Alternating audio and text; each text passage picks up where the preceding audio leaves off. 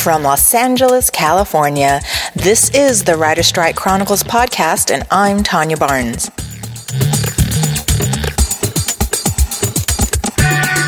Hello, everybody. Today is Tuesday, December 25th, 2007, day 50 of the Writer Strike. In today's episode, I meet up with up-and-coming new media actor Tristan Katz at the picket lines at the It's a Crime-themed picketing event held in front of the AMPTP business offices. Now, just a word before we begin. This interview was conducted while actually walking the picket lines with Tristan and his father, Alan Katz, whom we interviewed on a previous episode. At one point, there was a discussion between Tristan's father and myself about union jurisdiction over new media. Now, as we all know, one of the issues relevant to the Writers Guild strike is about new media.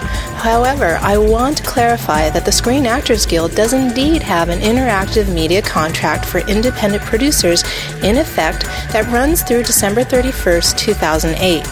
In fact, and it's worth noting, that this contract covers the actors in the new online series Quarter Life. SAG's jurisdiction over new media content includes programs made for initial use on internet and related delivery systems, as well as cell phones and iPods. Now, speaking for myself as a member of SAG, it's kind of nice to know that SAG is working on serving its members by implementing platform-agnostic policies. But here's the thing.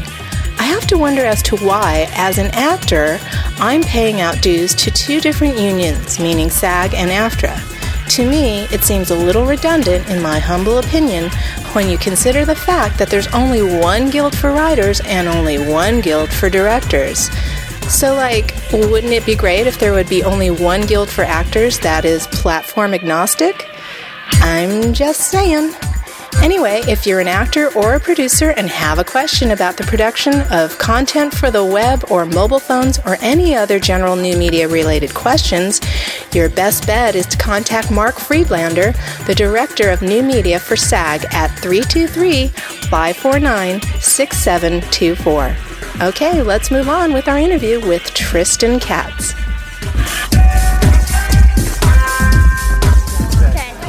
So where's this gonna be? It's going to be on the internet if your dad says it's okay. Yeah, my dad probably thinks it's okay. I've been on the internet tons of times. Oh, really? What have you been on? I act on the internet. Oh, do you? Yeah. What do you act on? Let's keep walking. Well, I usually do death scenes. I did one a couple of days ago on the internet. It was this Santa scene where Santa choked me because I stole his presents. Why'd you do that? Did you ask him, where's your gift? No, not really. It's kind of like a makeup of No Country for Old Men. It was a parody of the trailer for No Country for Old Men. Tristan does a lot of there are a couple of comedy sites that use Tristan in their online sketches. Oh wow, is this amateur or is this full production? These are pay sites, sites that have advertising on them. Okay. All right. And so they usually come to Tristan when they need a little kid who can act. Do they have jurisdiction over There is no jurisdiction. Right, I know. That's part of it. But hopefully that will change. Oh, sorry about that. Sorry. That will change soon.